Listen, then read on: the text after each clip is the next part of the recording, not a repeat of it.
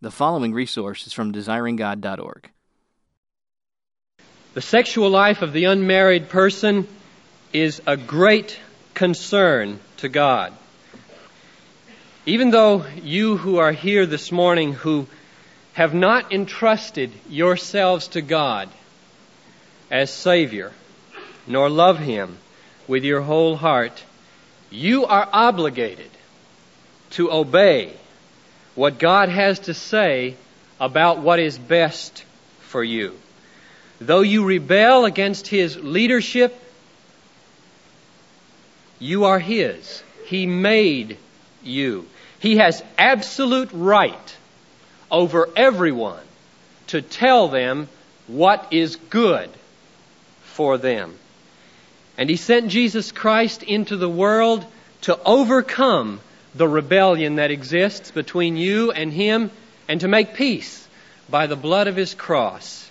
And my prayer as I begin this morning is that those of you in that category might forsake that rebellion and lay hold on Christ for salvation and live from this day forward for the glory of God. And then I'll be able to say to everyone in this room, do you not know that your bodies are the temple of the Holy Spirit which is in you? You are not your own. You have been bought with a price. Therefore, glorify God in your bodies. That is an offensive word to our fallen human nature, isn't it? The body in which you live is not yours to do with merely as you please. God bought your body with an infinite price from the curse of the sin by the payment of His own Son. And your body should serve one overarching goal: the glory of that God.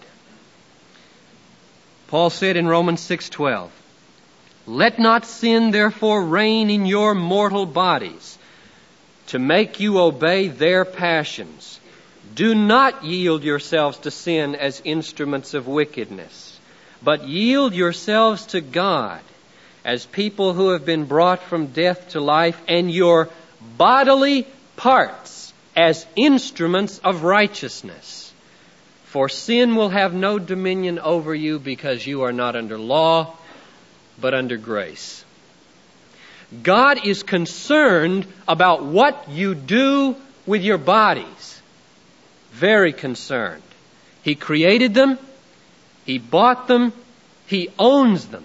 He indwells them. And what we do with them demonstrates who our Lord is.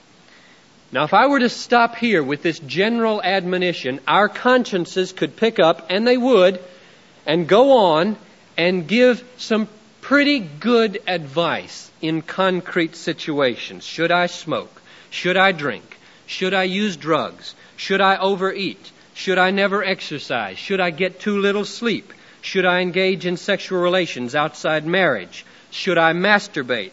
Should I wear enticing clothing? Etc., etc. Our consciences could pick up from this general admonition and give us some pretty specific guidance. But what our consciences approve of and disapprove of is not a very accurate guide for God's approval and disapproval. And therefore the Bible does not stop with this general admonition, glorify God in your bodies. It goes on and is much more specific, and therefore I want to be also this morning. Now, the question I want to start with is this: why did God invent, why did God create sexual desire? Now, before I answer it from Scripture, or try to answer it as best I can see it in Scripture, let me tell you more specifically what I mean by sexual desire. First of all, I do not mean homosexual desires. One of these days I'll preach on homosexuality, but until then, let me just say three things. Number one, if you are here and homosexual, My prayer is that you will not be driven away, but that you will stay and seek help. Second, the practice of homosexuality is sin. It is contrary to the revealed will of God in Scripture. Third, homosexual desires, like many other desires, are abnormal, and the person who has them should, through prayer, fellowship with Christians, and the seeking of Christian counsel, try to overcome and change those desires. And I'm fully aware that it is not easy and does not happen overnight, but it is possible. When I ask the question, why did God create sexual desires? I mean those normal cravings for sexual stimulation and intimacy that begins with early adolescence and continues, for some it seems, indefinitely, but for many mellows out into a less visceral but nevertheless real desire for ongoing bodily and personal intimacy. I acknowledge that in these years of strong sexual desire, or weak, that there are people with greatly varying desires. Some very vigorous and strong, some very mild and weak. And in no way am I going to put a value judgment on either one on that continuum. That's not my point at all. When I speak of those sexual desires, therefore, I refer to the desires that the vast majority of people have from their early adolescence on, that they have to deal with one way or the other. It's a God-given sexual appetite. But why now? Why did He give it?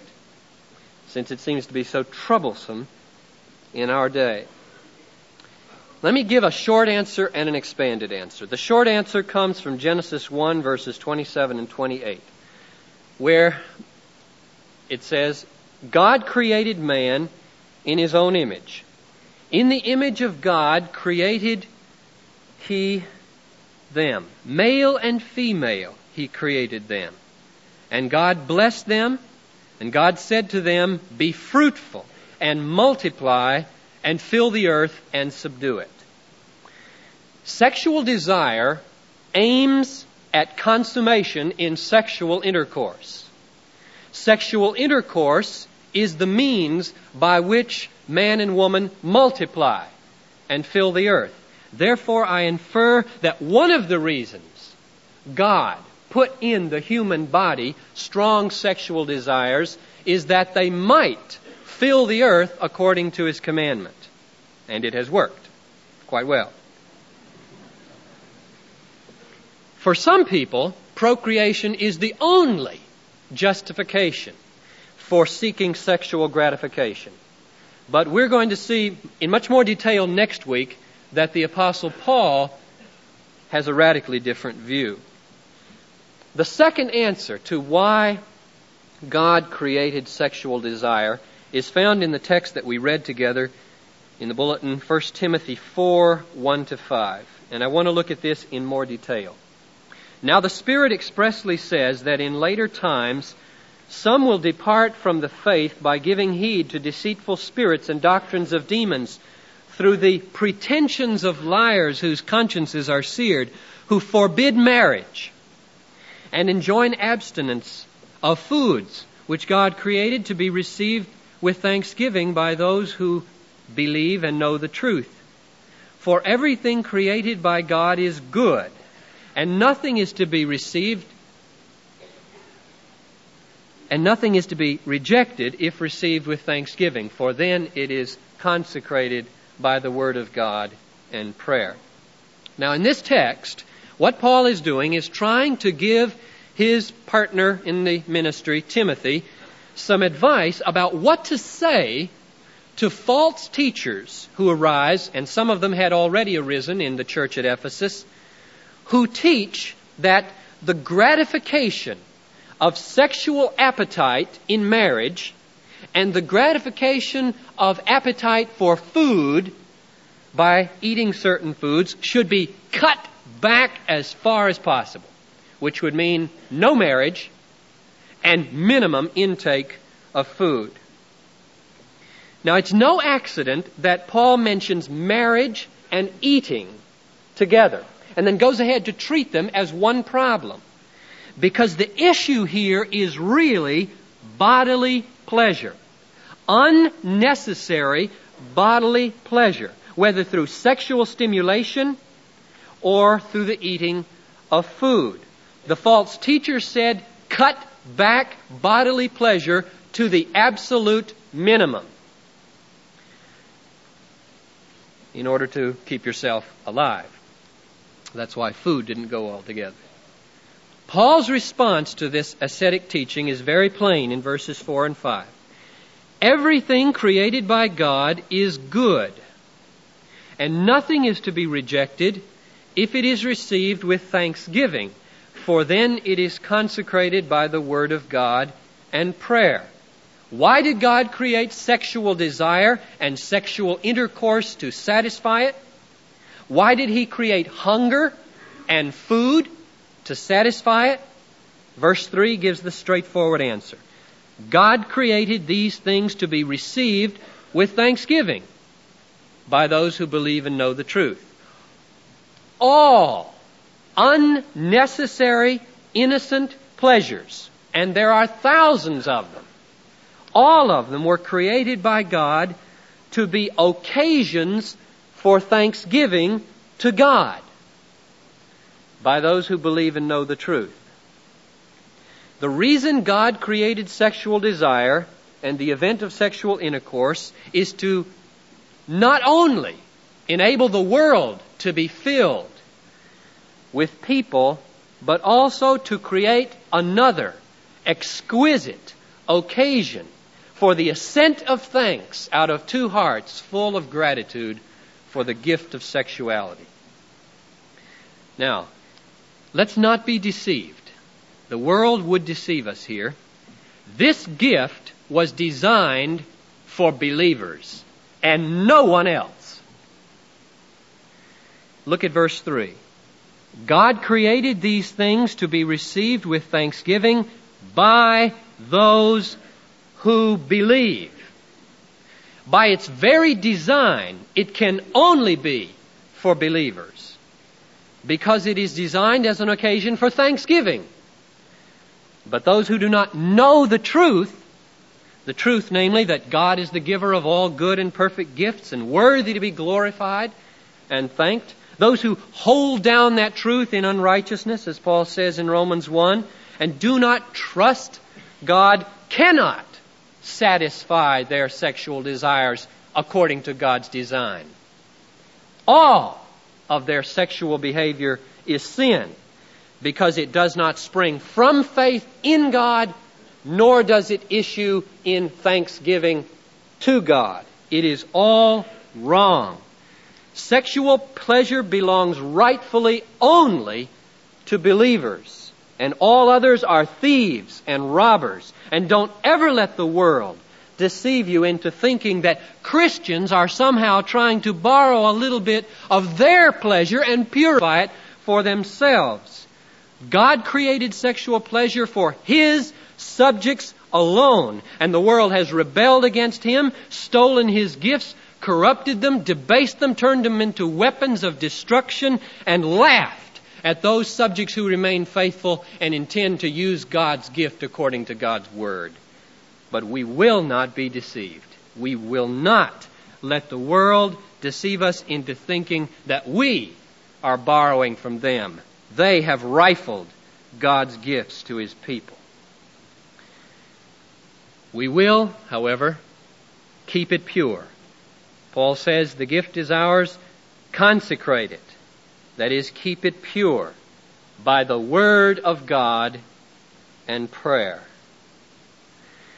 Since we believe that God designed sexual desire and that He gave it to us for our good, we infer something completely reasonable now. Namely, that God knows how each of His creatures can make best and most fulfilling use of this gift, and that therefore His Word is an infallible guide to maximum sexual fulfillment. Now, I said that's a reasonable conclusion, but it's only reasonable if you really trust God. The world will laugh its head off at the thought that biblical restraints make for maximum sex. But if we believe that God is good and that Christ has forgiven all our sins, then we must believe that His words of guidance on sexual matters makes for the greatest possible fulfillment, even if it means total abstinence. Now, what words of guidance does God give to those who are not married? Because it is by the Word of God and prayer that we sanctify sexual desires. The Greek word for pornography, or from which we get pornography, is porneia, and the New Testament translates porneia as immorality, unchastity, and fornication, depending on the context. Generally, porneia or fornication refers to sexual promiscuity by unmarried people. In Matthew 15:19, Jesus says, "Out of the heart come evil thoughts, murder, adultery, fornication," etc. Notice, fornication occurs side by side with adultery. Adultery being the specific sin of sexual unfaithfulness in marriage. Fornication being the more general or broad term covering illicit sexual relations for persons who are not married. Now, the New Testament, as well as the Old Testament, uniformly condemns fornication as sin. I'll give you a few examples. Galatians 5:19, Paul lists fornication as one of the works of the flesh. 2 Corinthians 12:21, he is ready to weep over those who will not repent of this sin. Ephesians 5:3, he says that fornication should never even have to be mentioned among God's people. Colossians 3:5, fornication is first on Paul's list of things that should be put to death in the heart of the believer. Revelation 9, verse 21, it is listed along with murder, sorcery, and theft as things that an unrepentant people refuse to repent of. In 1 Corinthians 7, verse 2, there's a very important word, I think, for our day.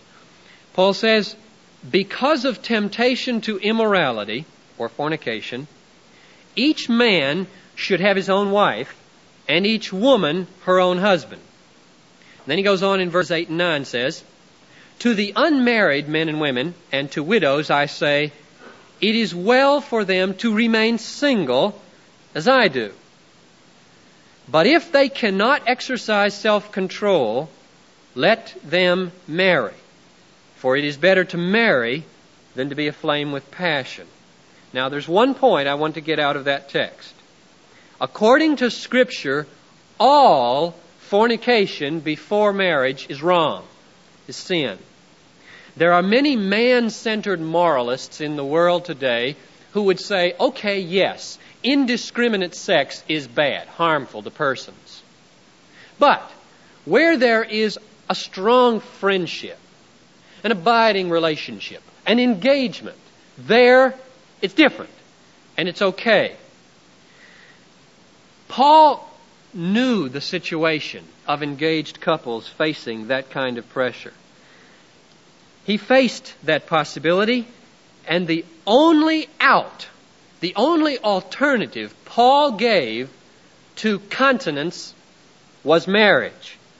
If they cannot exercise self-control, they should marry. That was the only solution that Paul had to give for a couple with an abiding, firm, friendly relationship who could not control their sexual desires. God not only created sexual desires, but He also created the perfect sphere for its maximum gratification and fulfillment, namely marriage. And any attempt to alter His design is not only immoral before God, but it's going to be destructive of personal relations and individual fulfillment. Now, that raises the next question and gives a partial answer. Why? Why did God command that we find gratification for our sexual desires only in marriage? It's clear that He did command that, but why? To the best of my knowledge, God does not answer that question for us directly in Scripture. Sometimes God leaves the wisdom of His commandments for us to discover by experience. Those who disobey discover His wisdom through tragedy. Those who obey discover His wisdom through patience and joy. Now, the way I've tried to understand and answer the question why it is that God limited sexual fulfillment to marriage is by asking this question. What is it that distinguishes marriage in God's design from all other heterosexual relationships? And the biblical answer to that question, I think, is that God intends marriage to be permanent.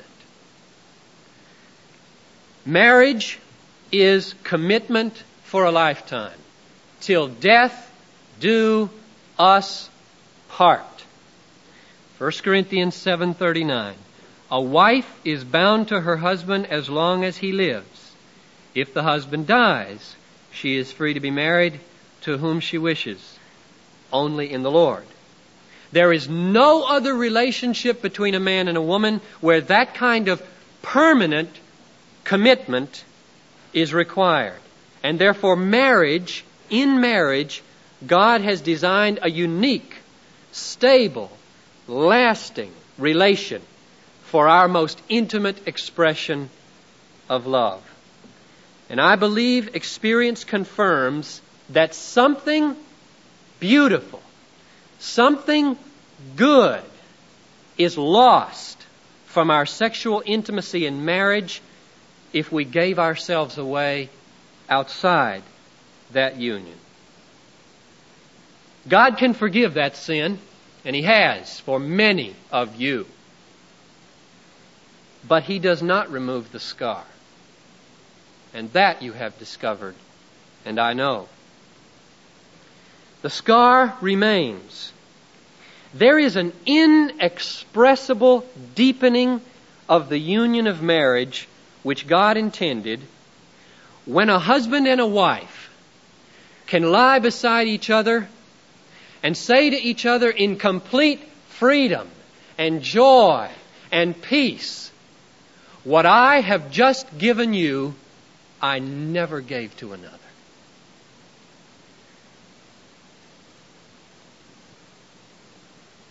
I speak to those for whom it is not too late.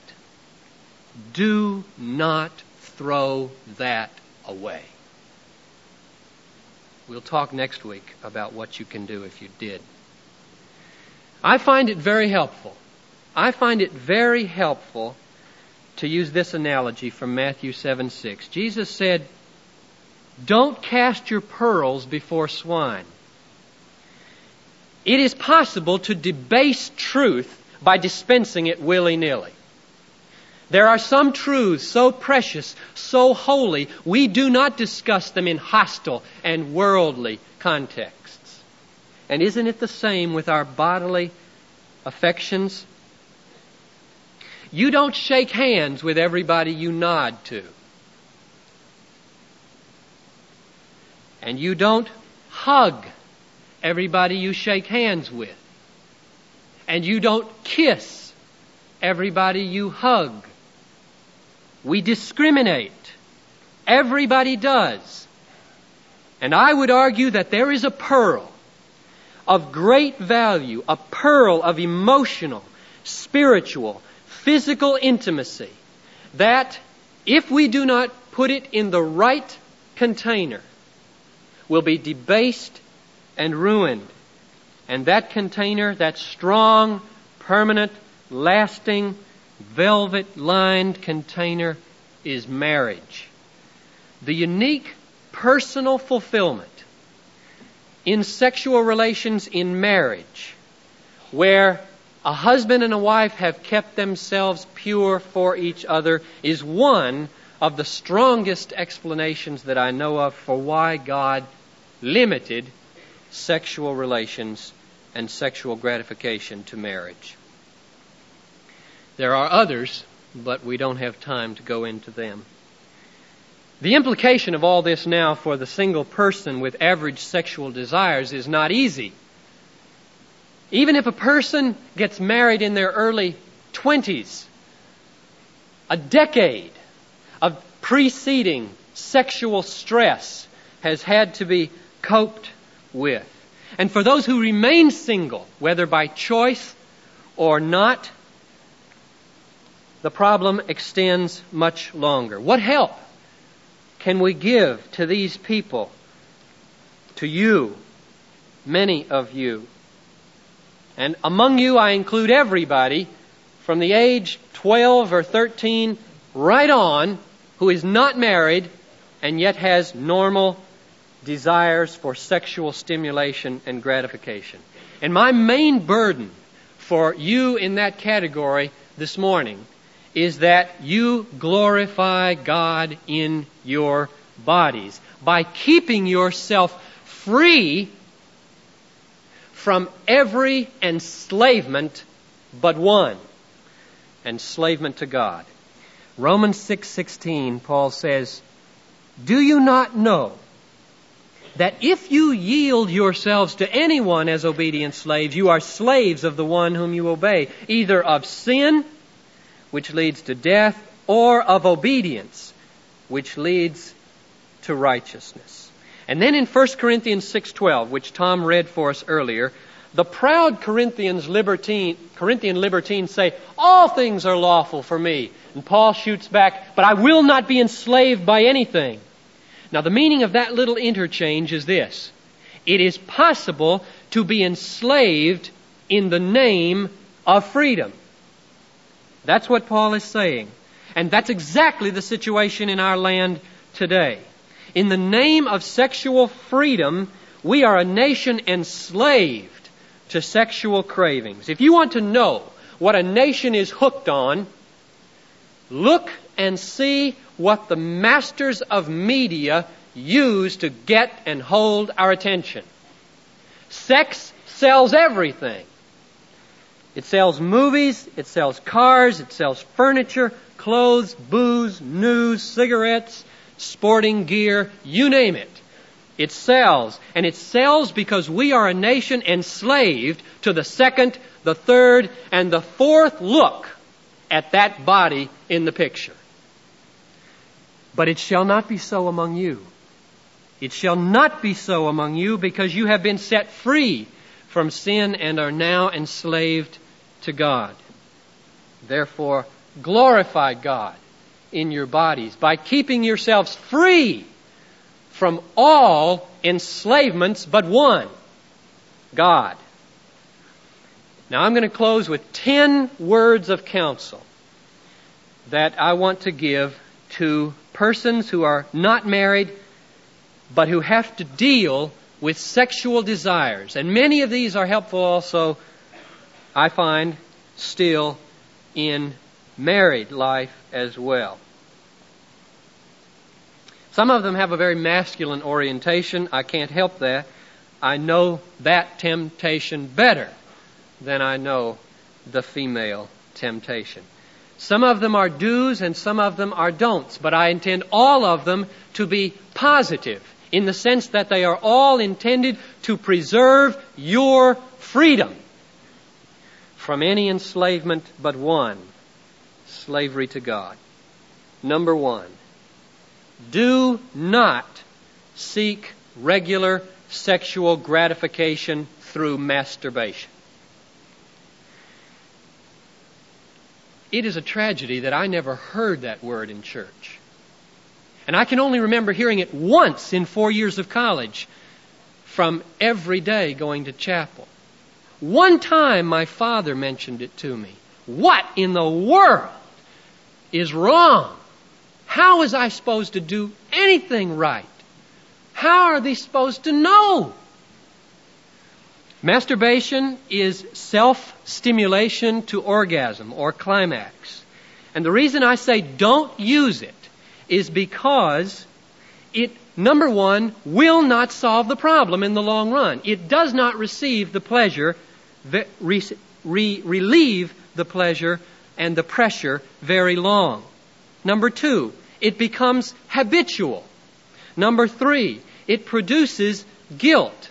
Then more importantly, the last two arguments, it contradicts the God-given design for sexuality. Our bodies and our desires are designed for fulfillment through personal union. And self-stimulation contradicts that purpose and inevitably produces a sense of wrongness. But perhaps most importantly of all, masturbation is inevitably accompanied by sexual fantasies which we would not allow ourselves in reality. And therefore we start to become like the Pharisees, well scrubbed on the outside and inside full of perversions.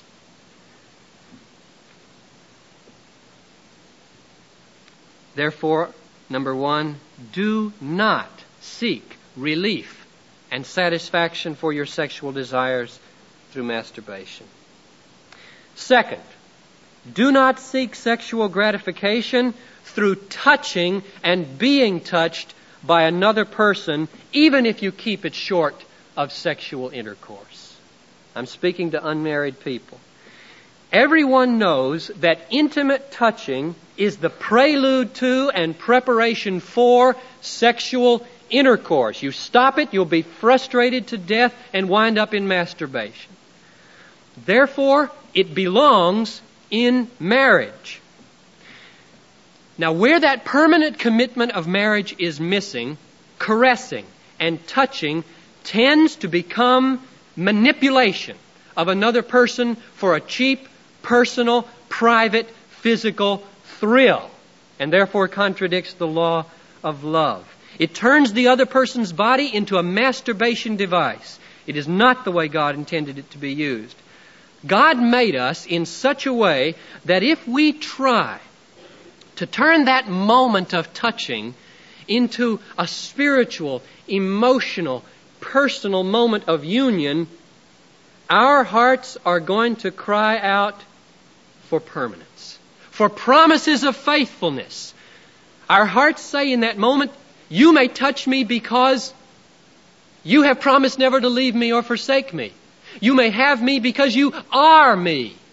We are so made that we cry out for permanence when giving away our most precious gifts. And you all have sensed that. And therefore, that kind of touching belongs in marriage. Third, avoid unnecessary sexual stimulation.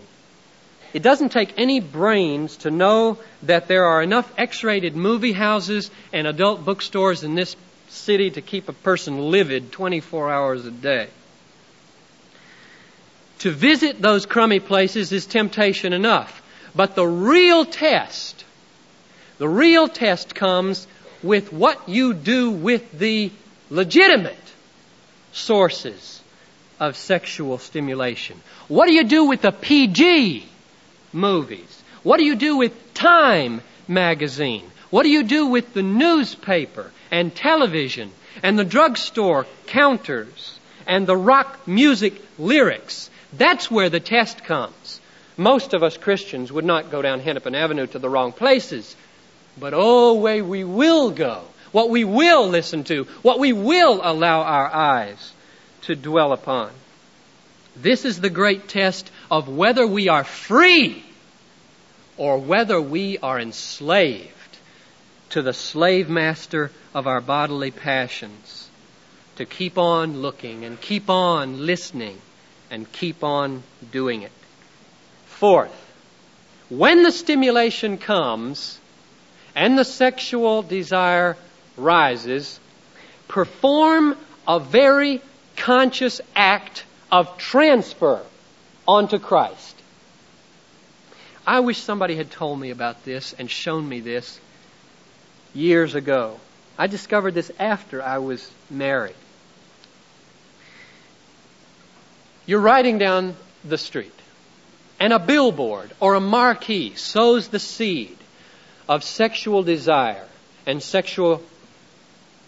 desire for sexual gratification in your mind, and it moves through your body. What do? This is what I find very helpful still. You take that desire and you very consciously do something like this. You say, Jesus, it's there now, and I acknowledge that you are my Lord and my God. My greatest desire in all the world is to love you, obey you, delight in you. And therefore, Lord, I take this desire that has been sown in my body and I take it away from your competitor. I purge it and I give it to you, and now I desire you with that desire. And I thank you for liberating me from the bondage of sin. It is remarkable of how much power we can gain over the direction of our desires if we go on to number 5, namely, pray. Pray that God will give you in ever-increasing strength that love to Him, that desire to know Him and obey Him above all else. I read a sermon by Thomas Chalmers, an old Scottish preacher, once, entitled The Expulsive Power of a New Affection. The title's just stuck because it's so good. The most effective way to get rid of a desire that you don't want but you have is to recognize that it's there, admit it, and push it out with a new one. You can't get rid of it really any other way. Not effectively. Remember, Jesus talked about getting the heart clean of one devil. You sweep it nice and clean, it stays empty, and boom, 7 more come back. So it is with sexual desires. You must replace them with something new, a new affection. And prayer is the summoning of divine assistance to produce those new desires in our hearts. 6th, bathe your mind in the Word of God every day. Jesus prayed for His disciples, sanctify them in the truth. Thy Word is truth. Truth sanctifies. There is nothing that renews the mind and the heart and enables it to assess things the way God assesses them than regular meditation on the revelation of God in the Bible. The person who does not take up the sword of the Spirit is going to lose in the battle for his body. 7, keep yourselves busy. Very simple advice. Keep yourselves busy. And when there is need for leisure, seek your leisure in things that are, to quote Paul, pure, lovely, gracious, excellent, worthy of praise.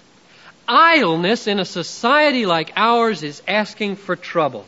It is much harder for sexual temptation to get a foothold in our lives when we are busy. Very easy for it to get a foothold when we are dawdling and letting our minds run to and fro. And if you need a break for fresh air, take a walk in the park, not down Hennepin Avenue. 8th, don't spend too much time alone. Not an easy word for some singles. Don't spend too much time alone.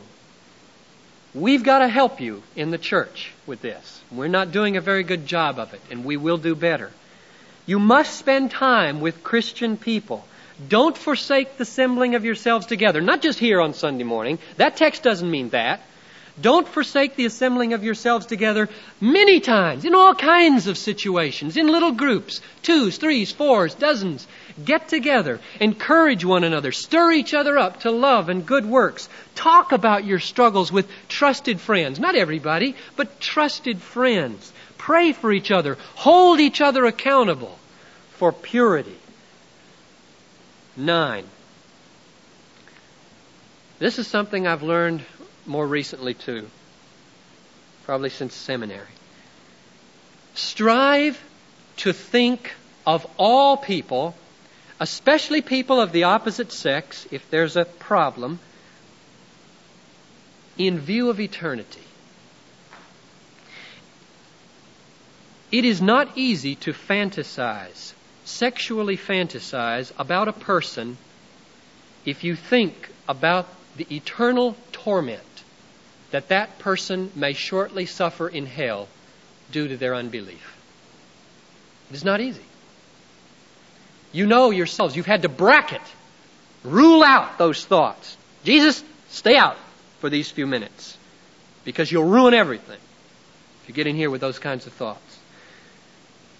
It ought not to be so. Paul said in 2 Corinthians 5:16, from now on, we know nobody according to the flesh. That means we know everybody from God's perspective.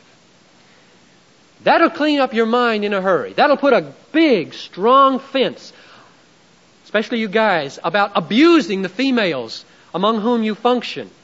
It will not allow you to depersonalize them and treat them in your minds in ways you'd never treat them in person. And finally, number 10, resolve to seek the kingdom first. And all these things, all the sex that you need, will be added to you. That may be a spouse. It may not be. It may be the grace and the freedom to be single in purity and joy and contentment.